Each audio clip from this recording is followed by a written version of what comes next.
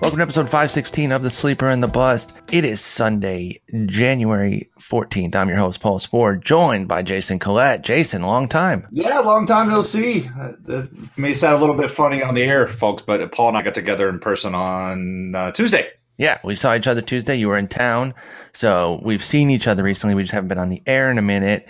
And shocker, it was at Whataburger.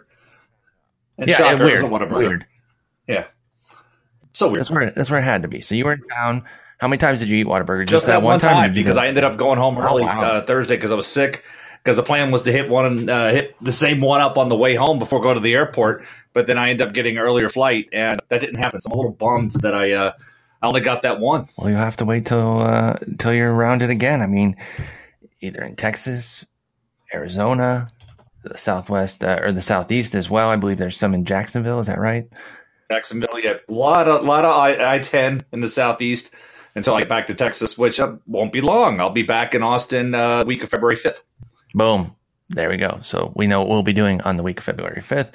We've actually got some moves to talk about, so we'll dive right in. And we're going to talk a little bit about your recent piece on Dylan Bundy and why you might be kind of pushing him up your board here. So we'll get to that in a moment. But let's first start with something that Eno and I discussed last time out, but now is finalized. We were in the theoretical stage of a Gerrit Cole trade. We'd heard that he was being traded to Houston. Then they were like, psych. And now they're like, no, we're really doing it. So that trade has happened. And he's going out to the Astros for Joe Musgrove, Michael Feliz, Colin Moran, and Jason Martin. So it's more of a quantity over quality, although I really like Joe Musgrove, and I actually like Michael Feliz a little bit. I understand why it feels light based on kind of Gerrit Cole's stature, but they also bought low. So kudos to the Astros there. What do you think when you saw the deal come across for Gerrit Cole? One of my friends on Twitter, Steve Kinsella, kind of compared it to the Indians trading Cliff Lee to the Phillies and getting Jason Knapp, Carlos Carrasco. Yeah. One of the catchers, I forgot one of the catchers they got in that deal. Maybe it was Jason Donald, some long similar name, but they got four guys out of that one, and Carrasco hit, obviously big for them. But that's kind of what it felt because at the time Cliff Lee was being bantered about one for ones. I mean, a month ago it was supposed to be the Pirates were asking for Gleyber Torres. Was the catcher you were thinking? There you go. And the Yankees were saying no, well maybe we'll let you have Clint Frazier, and then there was talk that both guys were off the table. And if that's the case, then it comes down to who's got the better quality of depth when you're looking for a quality for quantity trade. And with Cole having 2 years of control and zero chance to re-sign him, this is when you do that. And so sure. That I credit the Pirates for. We don't know what else was out there. And if they declined a straight up Frazier for Cole offer, I don't know, man. I would have taken that one myself. But if this was the best quantity package that was out there, it addresses a few needs for them. It gives them 2 everyday guys right now. It gives them 3 everyday guys as soon as Feliz is ready. And then you got the wild card and Jason Donald. So they could have 4 major league players out of trading one guy. And for that, it works out. I mean, I think it impacts positively a lot of fantasy futures here. I'd like it for Cole, obviously. I'd like it because it gives Musgrove an opportunity to get out of the bullpen. It's going to give Moran an opportunity to get into the lineup that he was never going to see in Houston. And it gives Feliz a chance to move into eventually a high leverage role in the bullpen. Yeah, I agree with your entire assessment, right down to the fact that I probably would have taken Frazier in a 1-for-1, get that premium hitting prospect, but they went ahead and loaded up on some pitching first here because I do think that Musgrove and Feliz are the top 2 pieces of the deal, but then Colin Moran, like you said, should kind of slot in right away. So they're more of retooling than rebuilding. I don't think they're going to tear it all the way down. And so I think we're going to see moves like this. You know, a McCutchen deal could be something similar where it's more of a quantity, three solid guys as opposed to one big guy, especially with McCutchen. He's a lot different story. He's a rental and he's older, whereas Gerrit Cole was, like you said, 2 years left. So I think it was a solid move. You know, and I were talking about this, some of the analysis out there that showed how this should actually improve strikeouts for Gerrit Cole, and Derek Carty kind of broke that down with the way the park sets up, altitude, batter's eye, a lot of different factors that go into it right. that you might not normally think of that actually improve strikeouts. So, and then Todd Zola did an analysis about how the AL and NL aren't as far apart. And I've actually been kind of seeing that for the last couple seasons. So I think this definitely works. Garrett Cole is somebody that is going to have a lot of excitement now. He was already going pretty high, though. I don't think a lot of people were really jumping out on Garrett Cole. Let me pull up exactly where he was going. He was going at pick 91 overall. So, a firm top 100 pick. I could see him bouncing up 10 to 15 picks just going to Houston alone. So, yeah, I agree. Be ready to pay. Yeah, I agree. And then I think, I felt bad when I was listening to you guys talk on the Thursday, like, felt bad because he had this whole piece written out and then the trade wasn't going to happen. And there's nothing worse than writing something that never happens. But thankfully for him, it did. But he raised a couple of good points in his article talking about the spin rate on his pitches and how it's forcing me. And you talked about it as well. It's not. I wouldn't call Garrett Cole's fastball Joe Kelly-ish, but it's got the velocity, but it doesn't have the spin, doesn't have the. It's straight. And when you look at the chart, there was a chart that Jeff Zimmerman's put out. When you look at I remember him doing a chart. I think it was last year. It talks about velocity against spin rate. And if you do the X and Y axis, last year, Garrett Cole's average four-seam fastball was 96 miles an hour, and his average spin rate in the four-seamer was 21.65. You put those two axes together, and you get a swing and miss rate around 8%, which is below average for the pitch. And we moved it up. If he would have a spin rate, it goes up about 1% every 100 revolutions on there. So even if he would have moved it over to 2,300, he'd be at 9%, 2,400, 10%. So it's a high velocity, low spin rate type of thing. But then you look at that curveball, and there's so much to like about that curveball. And if you look back at how the Astros, when they got Colin McHugh, hey, throw more of your better pitch. They got Charlie Morton. Hey, throw more of your better pitch. And also, your other stuff, throw it as hard as you can.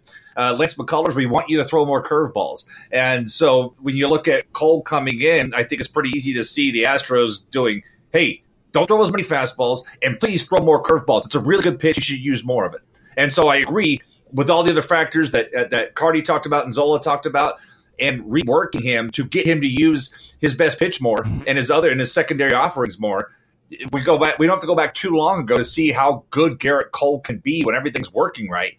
2 years ago, had the run support, had the bullpen, stuff was working well, and 19 wins, awesome ratios, 200 plus strikeouts through 200 innings. Now he's in the American League, doesn't have to get yanked out of starts because of when his lineup spot's coming up. He's going to have awesome run support, and he's going to have a really good bullpen behind him. It could be a repeat of 2015. And if right now you said he was 91 in the top 100, you could. I feel comfortable taking him in the top 75. I'm being a little bullish here, but I think he's a top 75 guy if everything goes his way. Yeah, I've always been a Cole guy in terms of just kind of the overall talent. But, one of the things that you and I learned firsthand out there in the Arizona Fall League when he was out there was that maybe the mental aspect was a little bit lacking to kind of take him to the tip top and be that full-on ace. Well, now he's going to be age 27. Hopefully starting to mature a little bit, going to a team that is going to work with him on some things that should help him maximize his arsenal for Garrett Cole and maybe lean less on that fastball and get back to previous levels. So I'm with you. I'm going to get some Garrett Cole shares. We'll see how the market reacts to this. I do think it'll send him upward. Few other small moves before we get into some Dylan Bundy chatter. Addison Reed out to Minnesota to strengthen up their bullpen a little bit. Now, they already had Fernando Rodney go out there, and he was looking like he was going to be the closer. Now there's at least some competition, and, we'll see. Although we're seeing teams more and more be like, hey, we're going to put kind of the lesser guy in the ninth, and we're going to let our better guy be there in those middle innings. And Addison Reed looks like somebody who could kind of be not relegated, but put into that situation where it's like, we need you in the 7th, 8th a lot more than we're going to need you for clean ninths. So it is going to be kind of a Rodney Reed battle. But what do you think of Addison Reed out to Minnesota? I think it's a nice insurance policy there in Minnesota.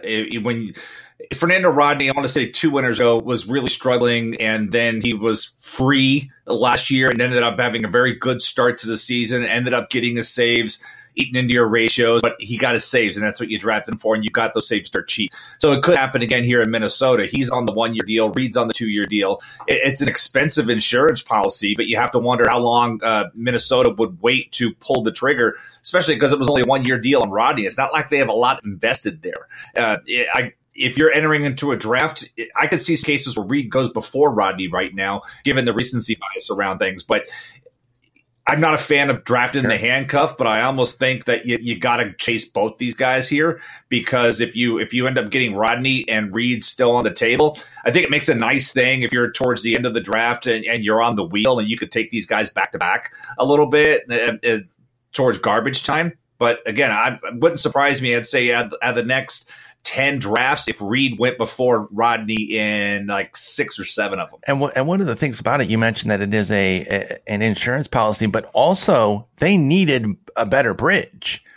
First off, their starters aren't great. I think Barrios definitely has the most upside, and I really do like him. And Irvin Santana is a really solid number 2, number 3 type.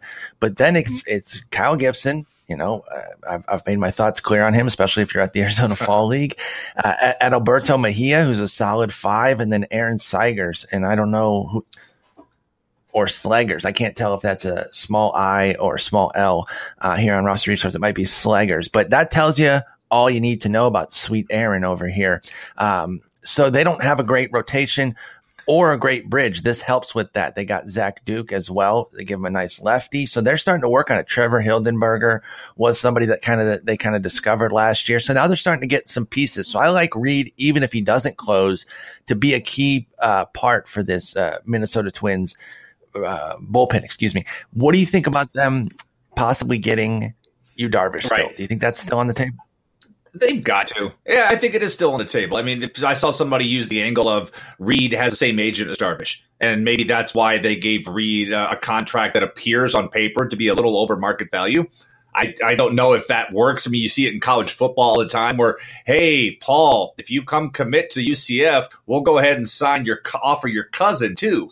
Right? Yes. Let the clown carry on. Yeah. Sign the good one and then let me come chill for 4 years over there as well. Yeah. I don't know if that'll be the case, but I also saw a note, by the way, that Addison Reed is the first multi-year free agent contract the Twins have ever handed out.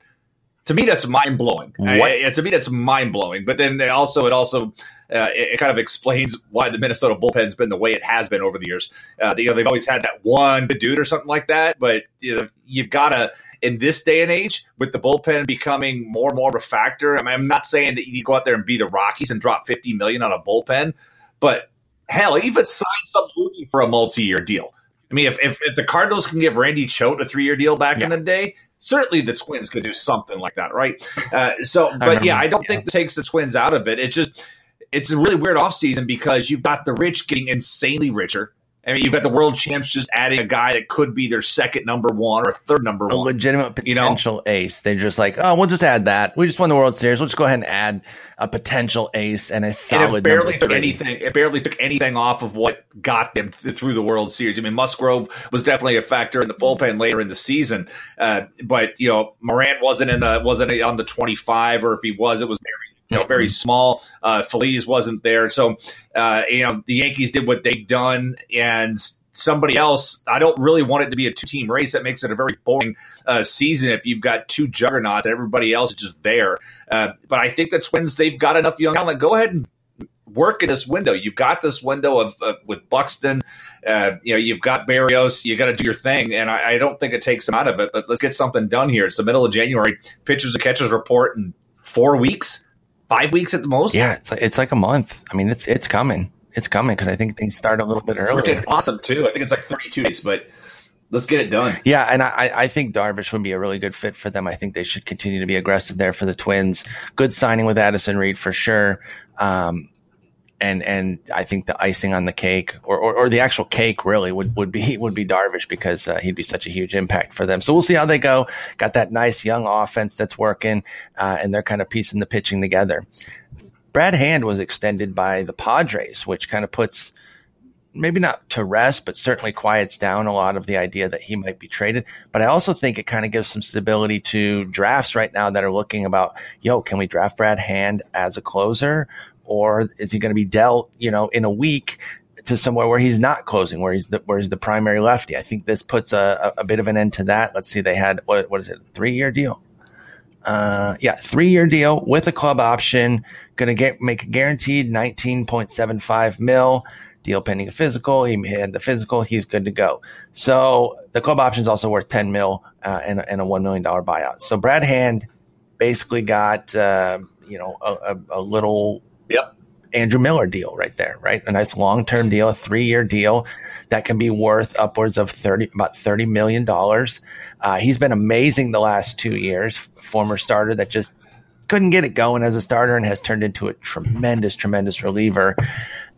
If this is a giant if, because he was so bad last year and they changed things on him, but if Carter Capps could ever get back to kind of his levels, that would be a dynamic righty-lefty punch for them. Although somebody like a Kirby Yates emerged last year with a big strikeout rate, if he could keep the ball in the yard, maybe he could be the right-handed version, or Phil Maton. They usually groom guys out of nowhere in San Diego. They've always done it, not just because of the ballpark, just they just seem to be able to kind of cultivate relievers. Brad Hand is now their stud reliever. What'd you think of him re-signing, and do you like him as a closer? I love him as a closer. I love that he re-signed selfishly because I have him for $2 in my home NL league. He was a guy that I went after last year with the intent of this happening for him down the line. And so let's not forget, you said he wasn't good as a starter. He wasn't good as a reliever, too. He was flat out released by the Marlins. And he was only due. He was making the league minimum. He was getting ready to head into his first ARB. He didn't have a great story. And the Marlins didn't even bother tendering. They just flat out cut him. Then the Padres took him and was like, hey, we liked you were playing a little bit with a slider there in 15. Could you throw that pitch a bunch more? Thanks, please, and thank you.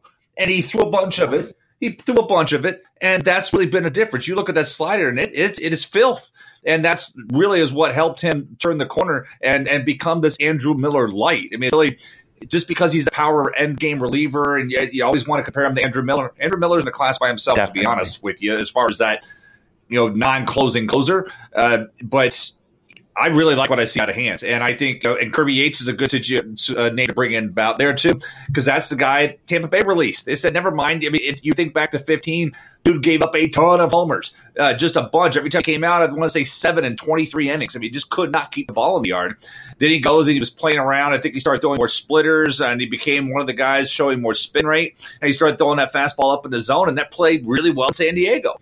And so that helps, too. But, I'm really happy that Hand's there, and I agree it's going to provide some stability there to what is a very uncertain closer market right now. Those of you guys drafting early in drafts, you can probably find some bargains and saves right now just because of all these guys sitting around waiting for contract offers, which, again, getting back to Reed, kind of made – that's really what stood out to me is like, man, he got paid because right now nobody's getting paid. Everybody is getting right at market value, and $9 million a year for Reed is not at market value.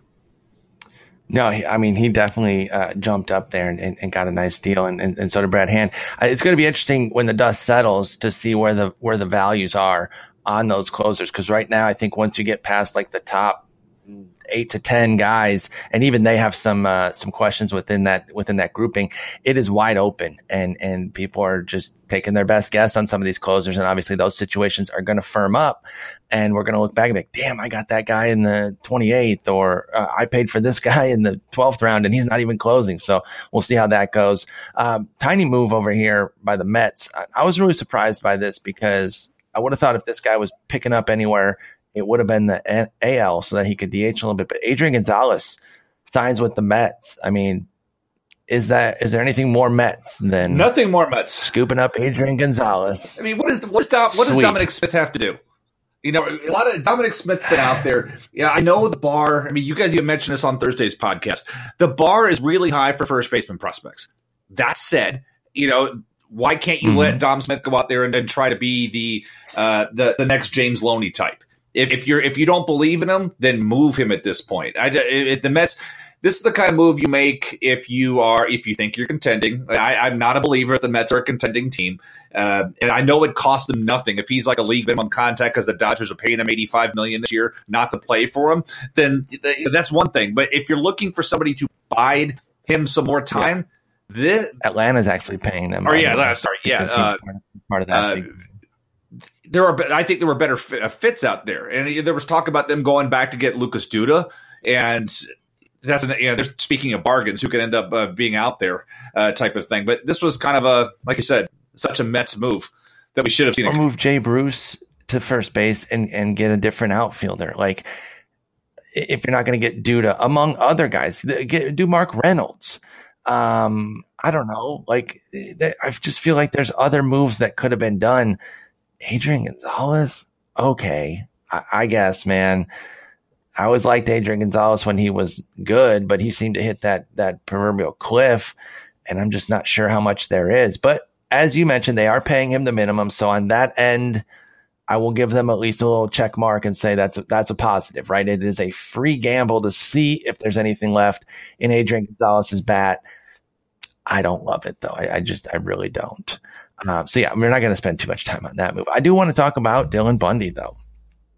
We talked about Garrett Cole earlier, and you mentioned where you're taking him. And I think based on where you're taking him, I was going to ask you if you'd take Bundy ahead of him, because I know that you're falling in love with him, but probably not, because I don't know if you're taking him top 75. But you recently wrote about him over at RotoWire, rotowire.com/baseball. Jump over there, take a look. You'll see Colette's calls right on top of the page right now. And you deep dove Dylan Bundy. What'd you find? So, when you get back to Bundy, we all know the pedigree. He falls into this whole thing of, former guy we all dumped on. Everybody's moved on. Let's get back to him. The pieces are there because high draft pick, high pedigree. We know the story that he had a cutter hybrid and prep ball that Jason Parks once called a piece of aerodynamic filth, and that the Orioles wouldn't let him throw it until last year. They said, okay, go ahead and throw it. And this is, people give me a lot of crap for wondering why I'm so much on new pitches. We talked about Brad Hand. We look at Dylan Bundy last year, and every year it doesn't work for everybody, but for some guys, it's that missing piece to take the next step. And I thought Bundy took that next step last year at times. Now, that slider, it didn't just show up and stay around. You look at it, he really came screaming out of the gate. I want to say 5-1 in his first 8 starts. Slider was there. He was using it a bunch. And then by his own admission, he lost the feel of it. And you can look at his month-by-month usage of the slider. By the All-Star break, he was down 4%. And his numbers, there's like 3 stanzas to his season. The first 8 starts, which were awesome. The second 8 starts, which were horrendous. And then after the All-Star break, he got back into it. And if you go back and look at what he did in August, he was just flying through guys. I think he had a 12 strikeout game against Seattle. I think there was a 10 against Tampa Bay or something like that. He had a couple of double-digit strikeout games until he wore down at the end of the season. And I think that if he gets all 3 of his pitches going and they stick around, he doesn't lose that slider. I mean, I don't care who you are. If you lose, quote unquote, your best pitch, then you're going to struggle. And that's what happened to him in the middle of the season. And then even his overall numbers, people want to dump on his overall numbers and say, 13 wins and a 4.24 ERA. Whoop-de-doo. The league average for a starter ERA last year was 4.54. Right? 4.54. So he was better. And I think I made this point on the radio yesterday. It was just, we have to adjust. This is not 2014 anymore. 2014, the league-wide ERA was about 3.9. Now it's gone up half a run in 2 seasons. So a 4.25 ERA is not a bad thing. So if you're predicting, I've even read through some projections this winter where people are like, but his ERA may be over 4. It's because of the homer. ZFG, man. I don't care. I don't care if the ERA is at 4. I'm going to grab him because that gives me a better than league average starter.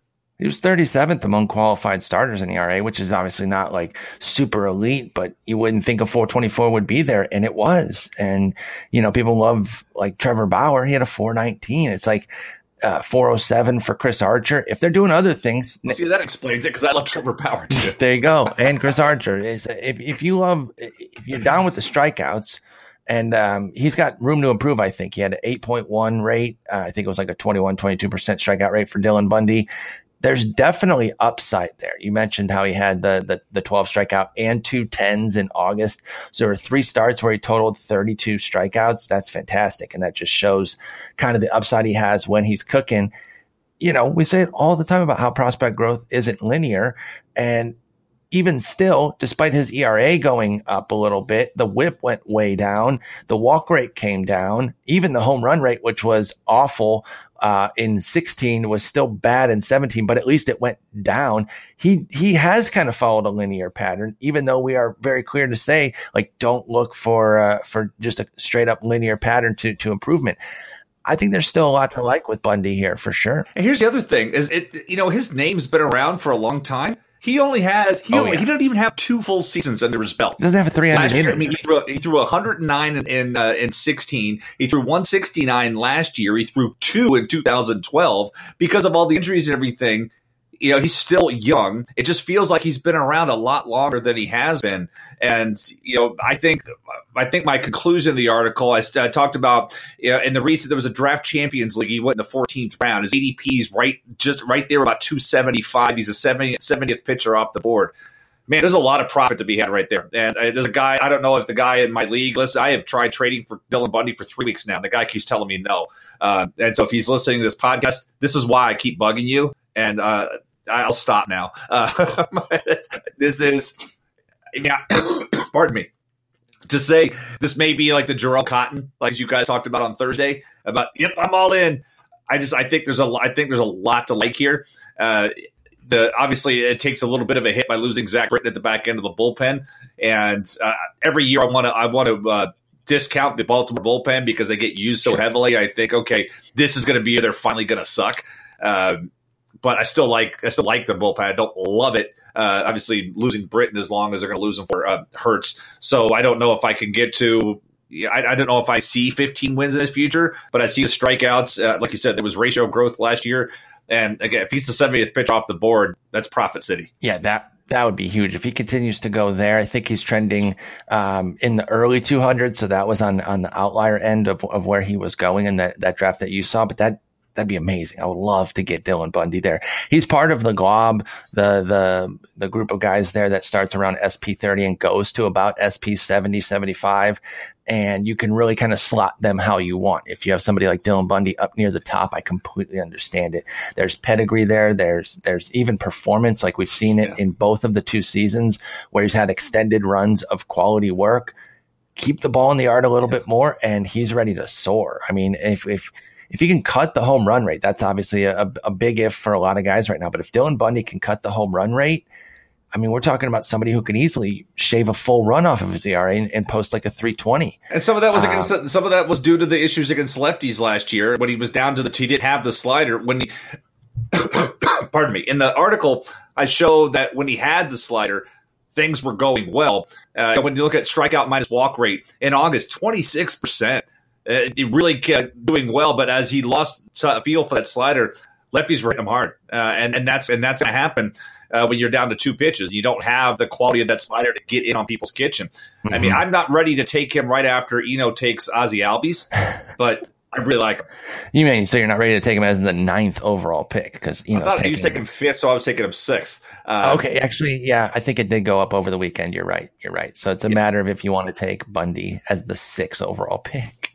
Dude, the Albies love is so funny because a lot of people on Twitter were just like, no, you guys are going to ruin it. Oh, man, I didn't think you guys were going to do that. Yeah, because nobody ever thinks, again, there are no such thing as sleepers. It's where you're comfortable taking guys. Exactly. And so, honestly, you better get comfortable with taking Albies early. If you want him, it's going to be a risk. He hasn't, shown that he's worth like even a top 100 pick. But I wouldn't be surprised if he meandered his way into the top 100. Albies is currently 150. And it's always judging the marketplace. I remember, we've talked about it previously. The first year I took Nelson Cruz. I took him well ahead of everybody else, but he produced. Now, I know there's lost profit because, okay, if I viewed him, I was like, I cannot believe this guy's still here in the 8th round. I'm going to take him, and then nobody else was going to take him until the 10th. I don't know that when I draft him. All it takes is one other dude like me to say, wow, he's still out there. I'm going to take him. That's all it comes down to. And that was NFBC. And NFBC folks are notorious for get their guys drafting and saying ADP says this, but that's fine. It's still just an average, right? So you can be on the high end. I don't blame you for it, right? And I understand. The other thing was the swing around. I want to say when I made that pick, it was in the 8th round, and I was the 13th spot in the draft. So I was going to have to wait for that thing to come 25 picks, 26 picks back to me to make that choice again. That's too, What if he gets taken right before? Right. Like you were comfortable taking him there, so why not take him there? When you start to push it, I don't know. It's a balance, right? Because you don't want to get crazy, and if somebody's taking Albies, we're making jokes about taking him as 5 overall. If somebody's taking Albies in like the top 50, I do think that's a point where you're like, okay, you just don't need to do that. Like that's too high. But just a couple rounds later, and you start talking about the high 90s or the low 100s. Yeah, that'd be jumping his ADP a lot. But if you were comfortable with it over, say, Javier Baez, Nick Castellanos, Sal Perez, Mike Moustakas, those are some hitters going in that area. I don't begrudge people taking the guys that they want, where they're comfortable taking them. Again, within reason, it's a balancing act. And I try to figure out I know the ADP data this time of year still gets really sloppy. I mean, somebody explain to me how Ivan Nova has been taken as high as 148. Ooh, somebody was looking at my articles from last year, going crazy on him or something. Bless you. Or the fact that Sonny Gray has gone as high as 129. But Dylan Bundy has gone, his highest is 189. He's gone down as low as 370. So it's just really, Junior Guerra has 149. Robert Gesellman, 147. These are low picks. I would like to see what kind of roster format that is. Maybe it's an NL. I don't know. I'm just looking at the ADP data for this year. Hang on. If you're looking at it on stats, that's last year's data. I am. That's last year's. They're no longer with Let's say that. Yeah. Because nobody told me that. No. You're good. See if that works. See if that link works. If that's a public-facing link, we're going to have it on the site soon. By the way, I did tell folks that it would be coming on. We're going to have NFBC ADPs on the site soon, and I followed up with Dave over the weekend, so I'm nudging him to get it done. It's the technical stuff. I don't really know how to do that, or else I would just do it. There's APIs and whatever. I don't know all that. We are going to get it up. I talk about my wheelhouse for one. That's what I do. That's what I do by day. Maybe we need you to get it in. Did that link that I sent you work? I said it's opening up. Yes, it worked. Okay, cool. So that is a public-facing link. Yeah. So there you go. You'll see that it's not quite as crazy there on some of those marks that you were talking about. But your boy Bundy's going 198 on average, 152 on the high end, 247 on the low end. Would you take him at 152? Let me give you some pitchers that are going right around there. By the way, that is right where Albies is going, 150. But the closest pitchers are Johnny Cueto at 148, Sonny Gray at 146, Lance McCullers at 155, and Chase Anderson at 157. Are you taking Dylan Bundy in that general realm with those guys? Yes. And okay, again, it was Cueto, McCullers, Anderson. Who was the other one I said? Oh, Sonny Gray. Can you rank them amongst those four? Man, right behind Cueto. If Cueto's healthy, I really like Cueto still because of the track record. Me too. I think he's, which is why I can't discount. I can say by the Bundy, I'm going to take him because I've gotten burned in the past by chasing the latest hot thing and ignoring a veteran track record, and I don't want to do that here. Been there a bunch. And Antonio Brown's amazing, by the way. He's so dumb. I just saw that catch too. AJ Boye has been all over him twice, and somehow Brown has still caught that ball. It didn't matter. They were just like, whatever. So yeah, they're right back in it again. And I hate to insert football here, but AJ Boye is a UCF guy. Until this game, he had not allowed a touchdown all year. He's now allowed 2. And you need to watch this because he has been all over Brown, and that football has ended up in the 1-inch spot that Boye cannot reach both times. Look at that catch. That game's going to come down to it. That's been a good game. We didn't talk a lot of football this year, so I feel all right interjecting a touch of playoff football here because we're actually getting a good game for once. So you're willing to take Bundy up there at his high end. I think I would too. I could definitely justify it. I would take Cueto first. I think ranking those, I would probably go Cueto,